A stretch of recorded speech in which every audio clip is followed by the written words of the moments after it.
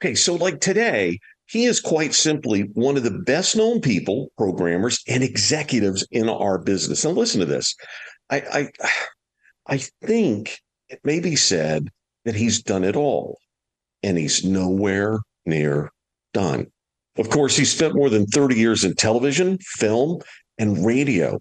His award winning radio career has included, listen to this, more than 15 years leading radio programming at a number of major market stations, including Cumulus stations, WNNX FM, and WWWQ Atlanta, and also the Wolf in Dallas. A lot of this is well known, right? But today's guest has done so many things you might not expect. This includes being essentially in charge of movie making and making some really interesting and great movies. We're going to talk about that. Of course, you're probably aware that our guest today is he's got one of the biggest jobs in radio. And we're going to talk about that and what that's like and what it means to him. This does sound exactly like the kind of person we like to talk to on our podcast. Welcome to the Encouragers, the Radio Rally podcast on Apple, Audible, Spotify, almost anywhere you get your podcast. Now, listen up. Our goal is always the same: to encourage radio pros at all levels. If you're a regular listener of this podcast, you know that we drop a fresh weekly episode every single Sunday featuring a radio pro working right now in radio. We do this every Sunday to enjoy our podcast. This is all you need. All you have to have is an interest in others, be open to encouragement, advice, connections, tools, get ahead, and ways to make your radio career more profitable and successful. Each week, we have an opportunity to see a snapshot of an individual in our business. It allows us to see radio from a different perspective, a different career arc, and hear how they are embracing radio right now. My name is Loyd Ford. I am with Rainmaker Pathway Consulting Works, or what we call ourselves, RPC. We work on both sides of the ball, so to speak. Our practice literally helps radio generate higher ratings and higher revenue. It's just this simple. When we go to work for a client and they follow our collaborative process and strategy, their revenue and profit margin rises. Ideas are the new technology. Where do your ideas come from? Are your local radio stations programmed and positioned to collect the most money in your local radio market today? Do you need better sales recruitment strategy? We can help you. Schedule a free meetup via email. It's easy. First consultation is free. FORD@rainmakerpathway.com. Listen, we're just about a minute, maybe even less, from talking with Brian Phillips. He's the Chief Content Officer of Cumulus Media, based out of Nashville, Tennessee. And a big thank you to Joe Kelly for producing the Encouragers, the Radio Rally podcast, which we make available minutes after we record the live interview, so that, people usually come in contact with it through our social media first, and then they discover we've got 135 plus episodes and they go get those. And let's thank JustJoeProductions.com for creating our audio footprint and distributing them as well. See what you can get for free from our team in our free blog section at rainmakerpathway.com, including our Encouraging Sales Success series and our More Than Live and Local series. And now, let's see what we can learn from this week's guest. Brian, welcome to the Encouragers, the Radio Rally podcast. How are you, sir? I'm great. Thank you, Loyd. I'm so excited to have you here. I got to start here. Where are you originally from? And can you tell us about your first experience that you can remember as a radio listener, not in radio, but listening? I'm from South Florida, Boca Raton, which is perfectly located between, I guess, West Palm and Fort Lauderdale, Miami. So I grew up, I have a memory, my first conscious memory of, that's strictly about the radio. As I had a little AM radio.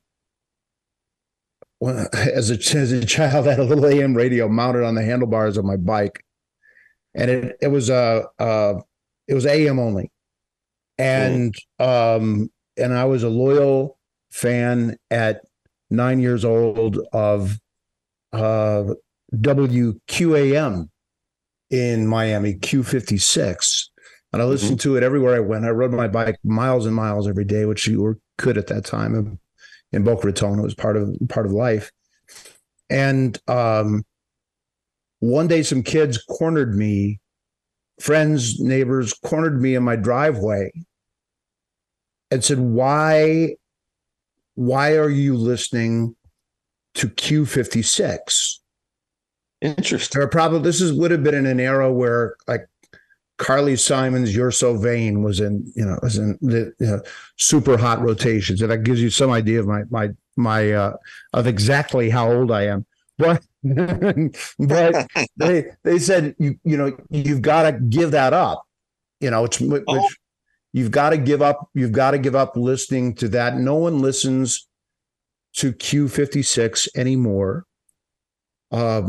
Everyone listens to the why. It's about the why. Why 100? I said, how can a radio station be a why? All radio stations, and I thought all broadcasting stations began with a W. And they said, right. No, this is why 100. And it's on FM. It's a different kind. It's a revolutionary kind of entertainment, and it's for us. Mm-hmm. Basic paraphrasing what they said.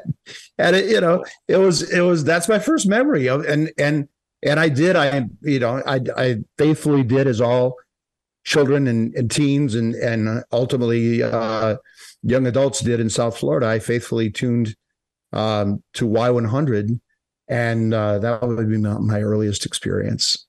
And it changed what's interesting. My perception of everything. Yeah, here's what's interesting about that. You've got a couple of different passions. First, you latched on to the AM, and then these people are talking to you with great passion about a movement that's happening on Y100. So that had to be instructive for you. Yeah. Now look, yeah. I don't know if people know this about you. Maybe everybody knows this about you. I don't know.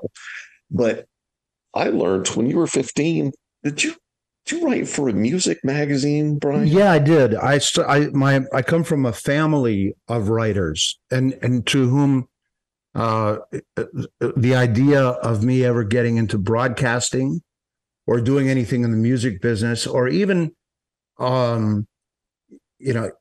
certainly in television or movies, was unimaginable, because they all came from print. Each of my parents were newspaper people. And my dad had worked for big dailies, and they later owned a group of newspapers. And my brother was a writer who had achieved quite a bit by the time he's older than me, and it looked like our family was filled with writers, but also music lovers, but people who didn't really have a strong, I think each of my parents, were they still alive, would admit that they could never have conceived of what became of my career. It's just they were 20th century print people. So yeah, and what you've done is so different. It's like you're walking a creative path that's different, and frankly, a business path that's different. And when you talk about your brother, I mean, man, I looked at his Wikipedia page. An accomplished guy. He's done pretty well. Yeah. He's one of his name is Peter Egan, and he's one of the, I think, I could safely say he's one of the more revered writers in the world, and especially in the field of travel and automotive writing. And he also flies, and he was an editor simultaneously. I think he was an editor contributor to Cycle World, flying, and a senior editor at Road and Track magazine. So he got that gene, which I did not.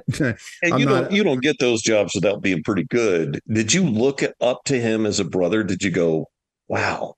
Yeah, although those, in my mind, the writing contributions are hugely important to, the coming from a culture where everybody read everything. Mm-hmm. And we actually, my family had sort of a disdain for TV. We were made to keep the TV in the basement. And I think my dad watched Ed Sullivan maybe on Sunday nights, and that we were allowed that. But it was a background that of all the things that my brother gave me. Writing is an understanding of the importance of writing and good writing, and also the importance of reading everything. The greater gift in retrospect would be that he turned me on to music, and that has a sort of a weird backstory to it as well. When he was stationed in Vietnam, he was buying at the PX in Phan Rang, where he was stationed in South Vietnam. He was buying with his soldier's paycheck at 19 years old. He was buying all of the great American rock and roll and blues records of that era, Muddy Waters and Rolling Stones. Got the Rolling Stones live album, Get Your Yayas Out, and Sgt. Pepper and things like that, and sending them home so they would be waiting for him in the U.S. when he returned. Unfortunately, I got to those boxes first and tore them open and listened to all that music. And he had very good taste and very discerning taste of, I don't know. It was a way to hear Bob Dylan when you were 7, 8, 9 years old that probably a lot of children weren't exposed to. Well, so, look, yeah, I think that's what Big Brothers are for, right? To give you kind of tune into the music thing. Listen, we're not going to talk about this a lot, but a lot of people, of course, know about some of your really big successes.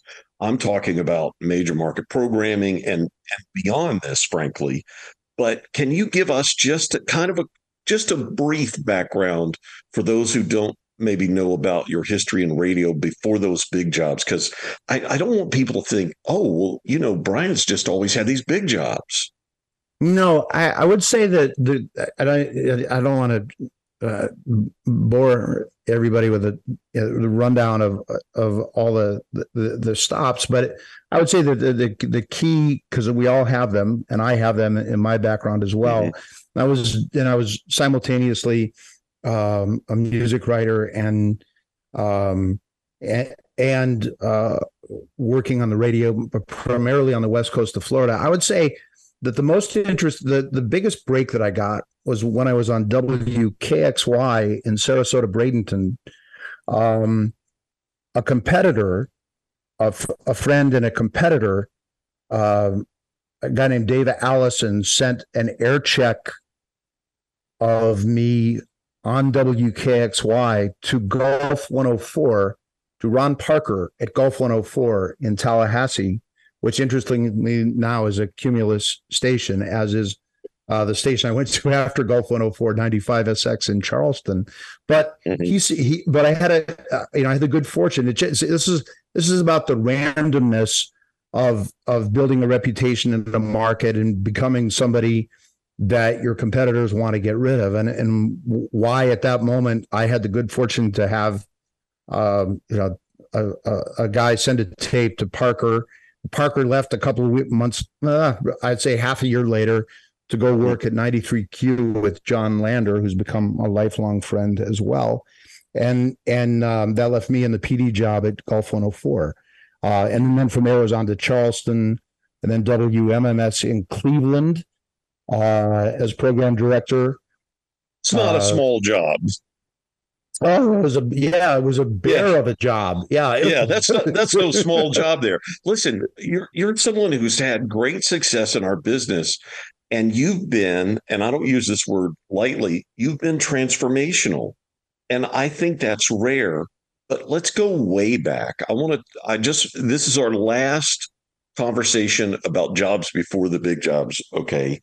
But at the time of your first radio jobs, did you want, did you have a desire to be a great programmer at that time?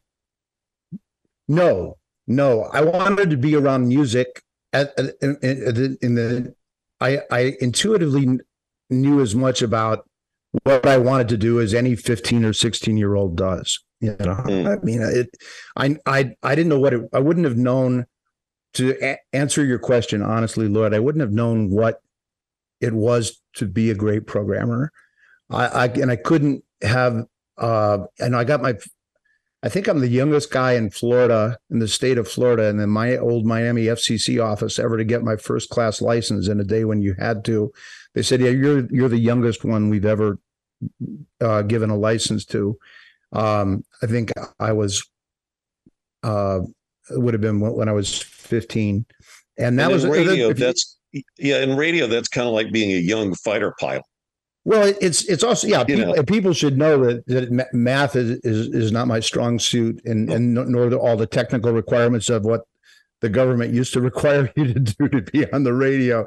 Anybody right. who remembers how hard it was to get a first class broadcast license knows what I suffered through. But I got that, which was essentially my ticket to being able to make tapes and send tapes out to small stations. And I couldn't have known about programming until I was able to the great thing about the Sarasota Bradenton job that I mentioned before at WKXY is it put me in, and also I have, as I mentioned, great childhood memories of the geniuses at Y100 in the 70s in South Florida.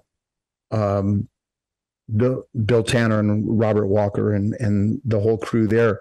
So I knew what a good radio station sounded like, but I didn't know, and I couldn't have imagined that I'd ever wanted to take on the task of creating my own until the luck of landing in Sarasota Bradenton puts me in the pattern of Scott Shannon's Q105 in Tampa. Oh, And hello. in its golden era. And Scott, befriended me then. Called me traded calls on the KXY. There was a back and forth between my You know, little station. yeah, I And don't think people know that Scott Shannon is one of those guys that kind of has this encyclopedia knowledge of different radio stations and markets, oh, and he's such a good teacher. Yeah. he's sometimes apt to call people that he doesn't know and talk about their radio station, and it's like, Yes. wow. He's so and I just talked to him last week, and he's still the generous. I mean, time spent with him. Talk about an encourager. Yeah. Time spent with him is always lights me up, and it did when I was 16, and it does now. And Yeah. so that's sort of the and if you I for anybody who knows the story of the Wolf in Dallas, whereas 99X in Atlanta, which came before Wolf, is a completely different sort of almost a free form Atlanta take on alternative in the 90s. The Wolf in Dallas, in my perception and in its creation and the sort of the thematic, the themes that run through the original Wolf from I guess 1998, are really all borrowed from Q105 and Scott Shannon and that staff, and that's a little surprising based on how unique the Wolf in Dallas was. Well, I just wanted to have a station that was, I mean, at the root of it, and we should all, I think there's something there's, I think that Q105 transcended top 40. It was so good that it was so good at doing everything that if you could, that when you set a goal for the Wolf when we were creating the Wolf. A really good North Star is to say, let's make this so big that it's like that it is to Dallas Fort Worth as Q105 was to Tampa St. Petersburg.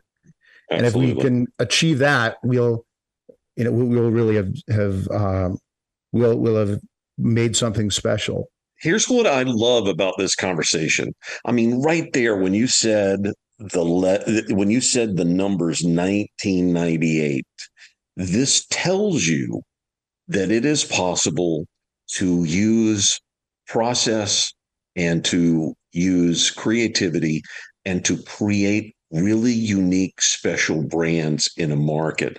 Let's talk about programming a little bit. And I'm going to go back.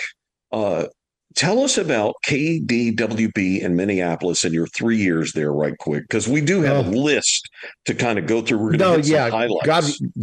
God forbid we talk about all of them. But right. KDWB was really special, and I still love. We have two great rock stations in Minneapolis at Cumulus and in the Twin Cities, KQRS and KXXR, and I sort of, in my role at Cumulus, sort of dote on that market still, because I had such a great time in my era at KDWB because we were allowed to change. I was allowed to do a total makeover of the station. This would have been in 1987, 1988, to do a complete makeover of what we now know as the modern. I think they're still using the logo that the version of the logo that we used then, what we know as the modern KDWB.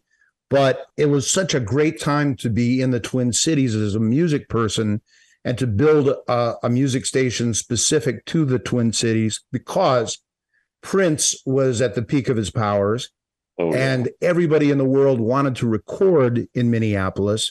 Janet Jackson and Jimmy Jam and Terry Lewis, there were studios working, 24/7, Paisley Park and Jimmy and Terry's studio. Everybody wanted to come to Minneapolis and get some of that Prince rub off, some of that defined pop in the 80s.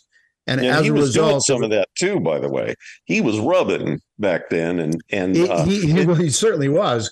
And, it's so interesting. Yeah, it's so interesting that you hear stories about the 700 or so tracks that are fully produced that we haven't heard yet. That there were artists that came and did stuff with him, and then he just shelved it. Yeah, and he had a keen. He was very in the 80s. In that period, the period that I was at KDWB, Prince had a fans of people who are interested in how radio stations are processed will probably be surprised at this story. Prince used to have Prince would call KDWB and ask to have tape played at 3:00 in the morning, and the tape would arrive in a 15 IPS box.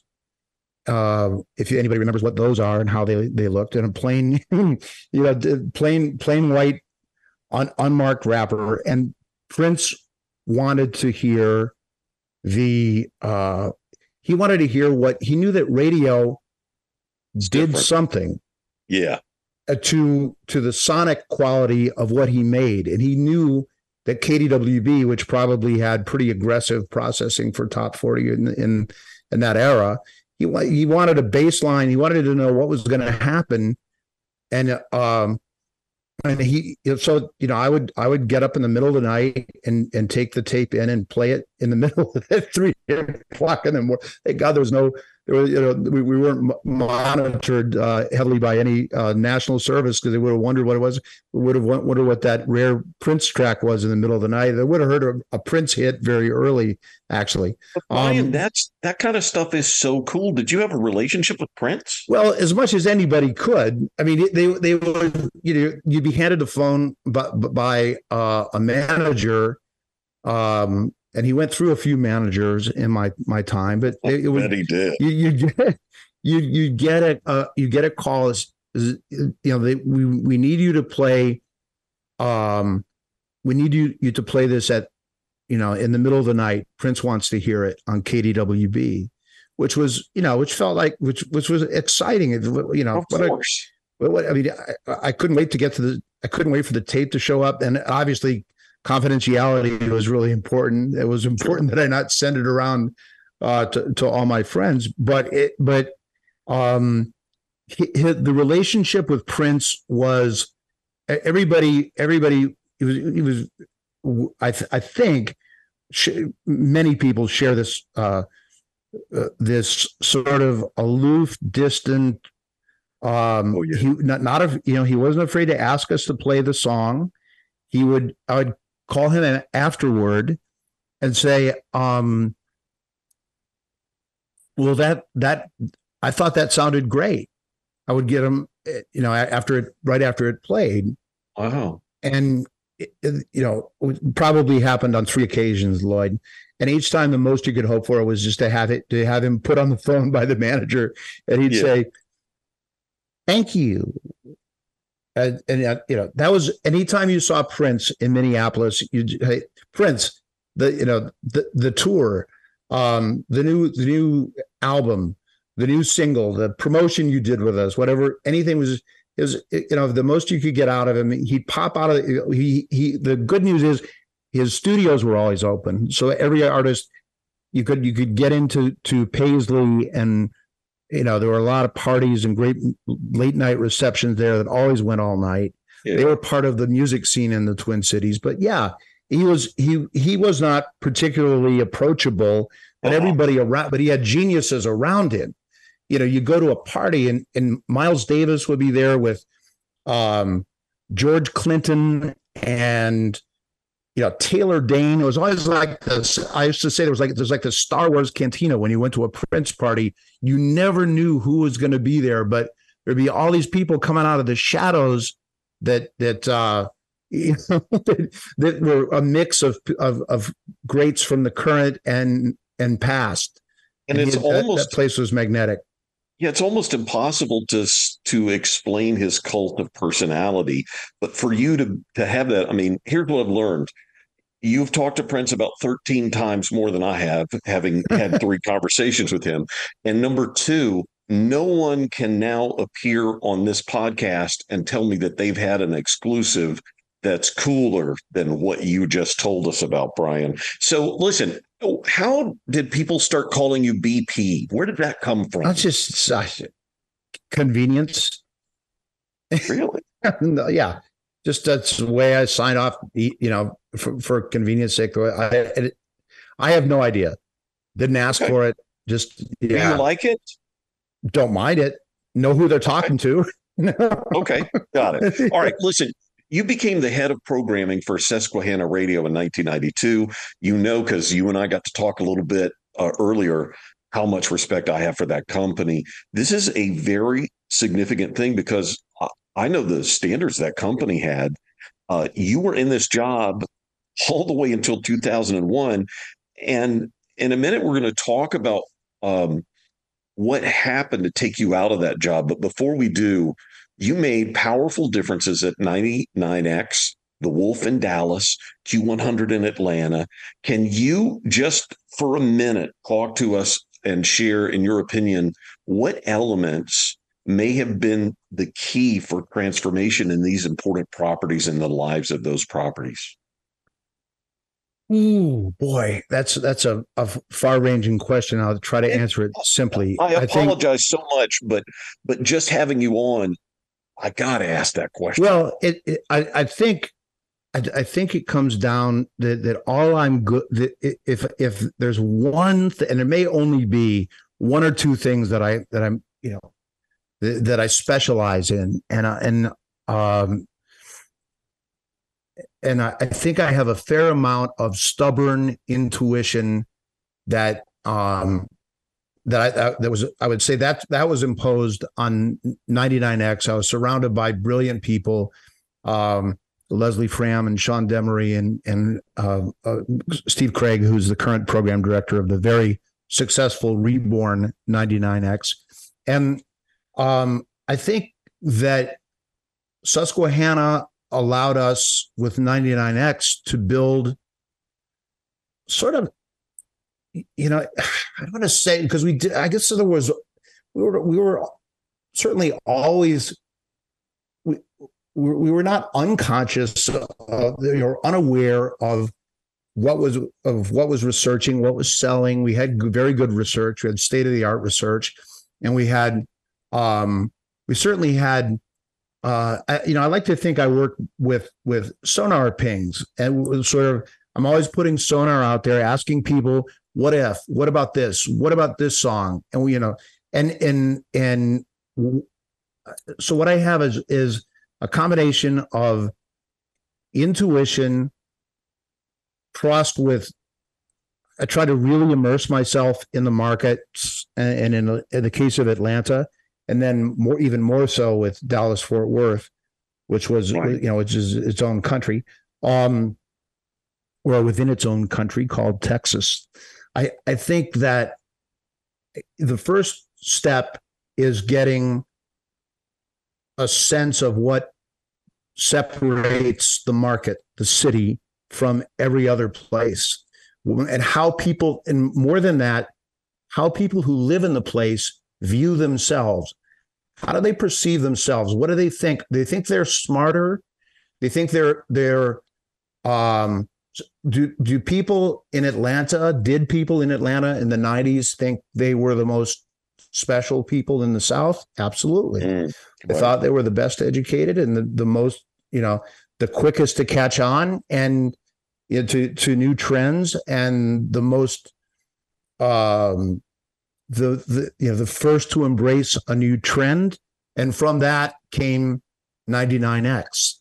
And similarly, so I think being able to go in and learn all you can about a market, go to shows.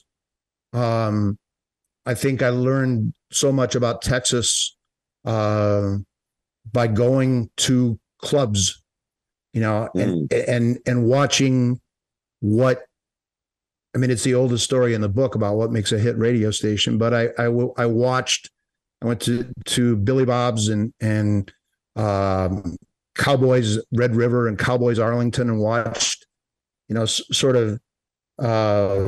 watched young Texans and what they were dancing to, what got them out on the floor, and and sort of tailored a radio station to that, to that audience. So I think it's I hope people still do that. I don't gravitate toward, I don't build anything from paper. We do, God knows we do a load of market studies, and we do deep dive research to figure out what's missing with the market or what's wrong with the station.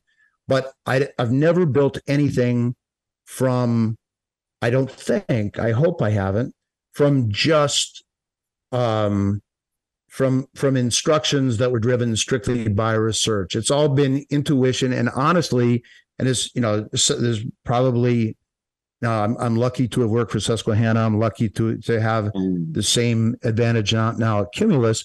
I'm allowed to use that intuition and have a, and with luck, Loyd, you maintain a high enough batting average with your new ideas, right, and your untried ideas, that you're allowed to keep on making things. And that's right. That same was true in my television life. If you could, no, wait, before we get there, I want to say this, because we're about to leave this area and go into some other things. I want to be clear, because this is what I think, Brian. I think that one of the nucleus ingredients of what you might be really skilled at is reflecting a feeling about the market to itself from the radio station, which is exactly the art of programming. It is yes. It's the art of understanding, and it's also it's from early childhood, it's recognizing that, as from the place we began, Y100 and later Q105 in Florida, that that a radio station and everything that it did was tailored specifically to you. Y100 was about South Florida, top down, fun in the sun, and with a little bit of a cool stoner aspect to it, which we as teenagers, found. That's important. Yeah, it is, and it was where the talent of the time spoke directly to me and to the audience, particularly on that station. It wasn't they weren't boss jock DJs. They sounded like real people, and therein lies their enormous success for years and years and years. And I think that the reflecting, KRBE, our station in Houston, does a brilliant job. People talk about live and local.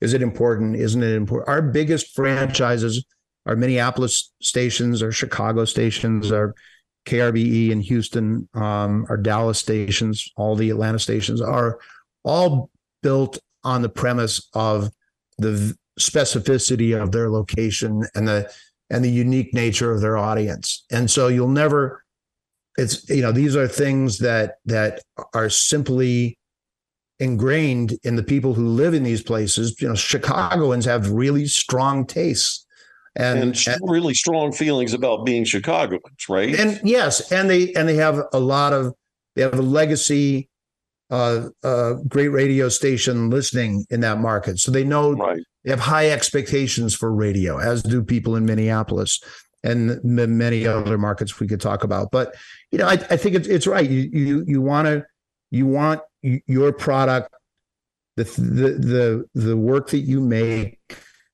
to reflect the specialness and the quirkiness, and the essential.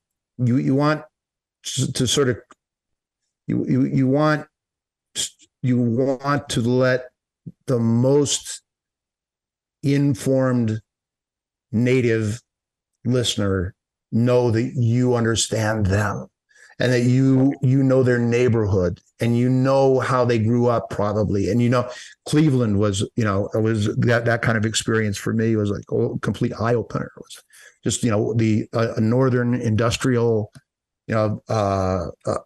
city that faced a lot of challenges, but had a great rock station. It's like, that's probably, if I'm being honest, even though I don't think my career is not really defined by very much by WMMS. I was there a year and a half, but it taught me taught me everything about how a station can be custom built to fit a specific audience that exists nowhere else. And you can love or hate the buzzard, but MMS belonged nowhere but Cleveland. That's right. And listen, I want to bring this up because you sort of said it, but I don't want us to leave this area without saying, one of my fears, if you will, about radio is the loss of expectation.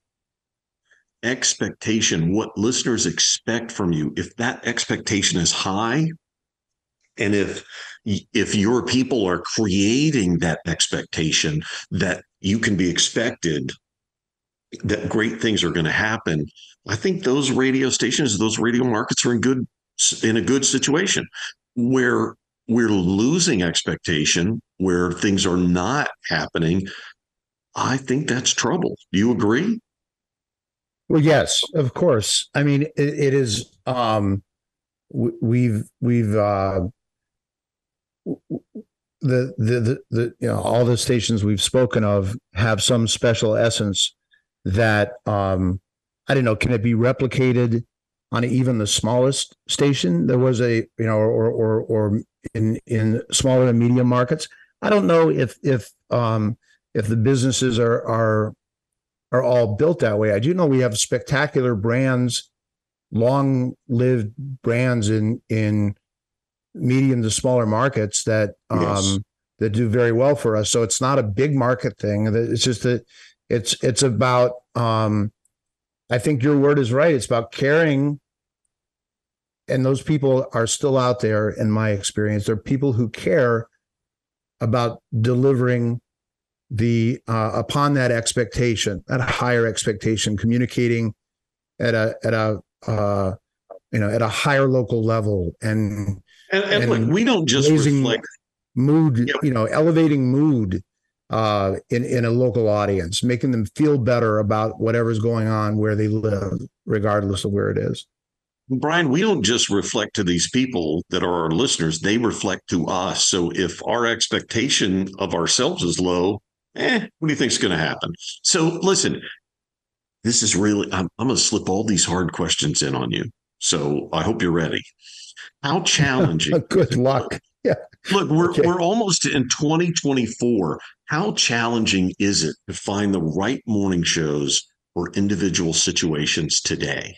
Oh, I don't know. I mean, the answer to that question would be somehow, and especially with, and I say this having now been at Cumulus 4 years, which is, had you asked me this in 2019, I don't know if I would have been as confident with my answer, but I think I'm surrounded in my job with a bunch of programming VPs and vice presidents of programming operations, guys like Doug Hammond and Bruce Gilbert, John Dimmick, who's a senior VPPO.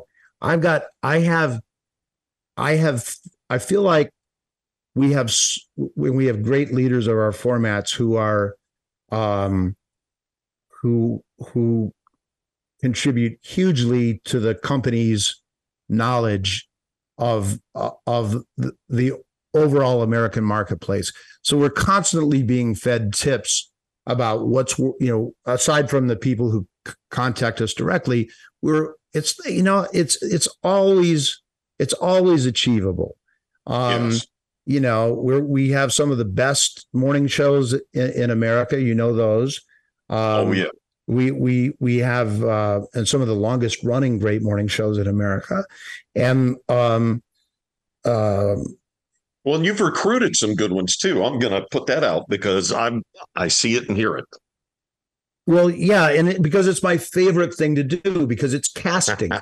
And casting is the essence of it's about every decision you make in television. It's about every decision. It informs whether any movie you make is successful or not. And I would say that I'm probably more equipped now. And also, again, I'm surrounded by people. I've had the good fortune to constantly be surrounded by people with great instincts about what kind of human beings we want to work with, and people who will make great combinations of,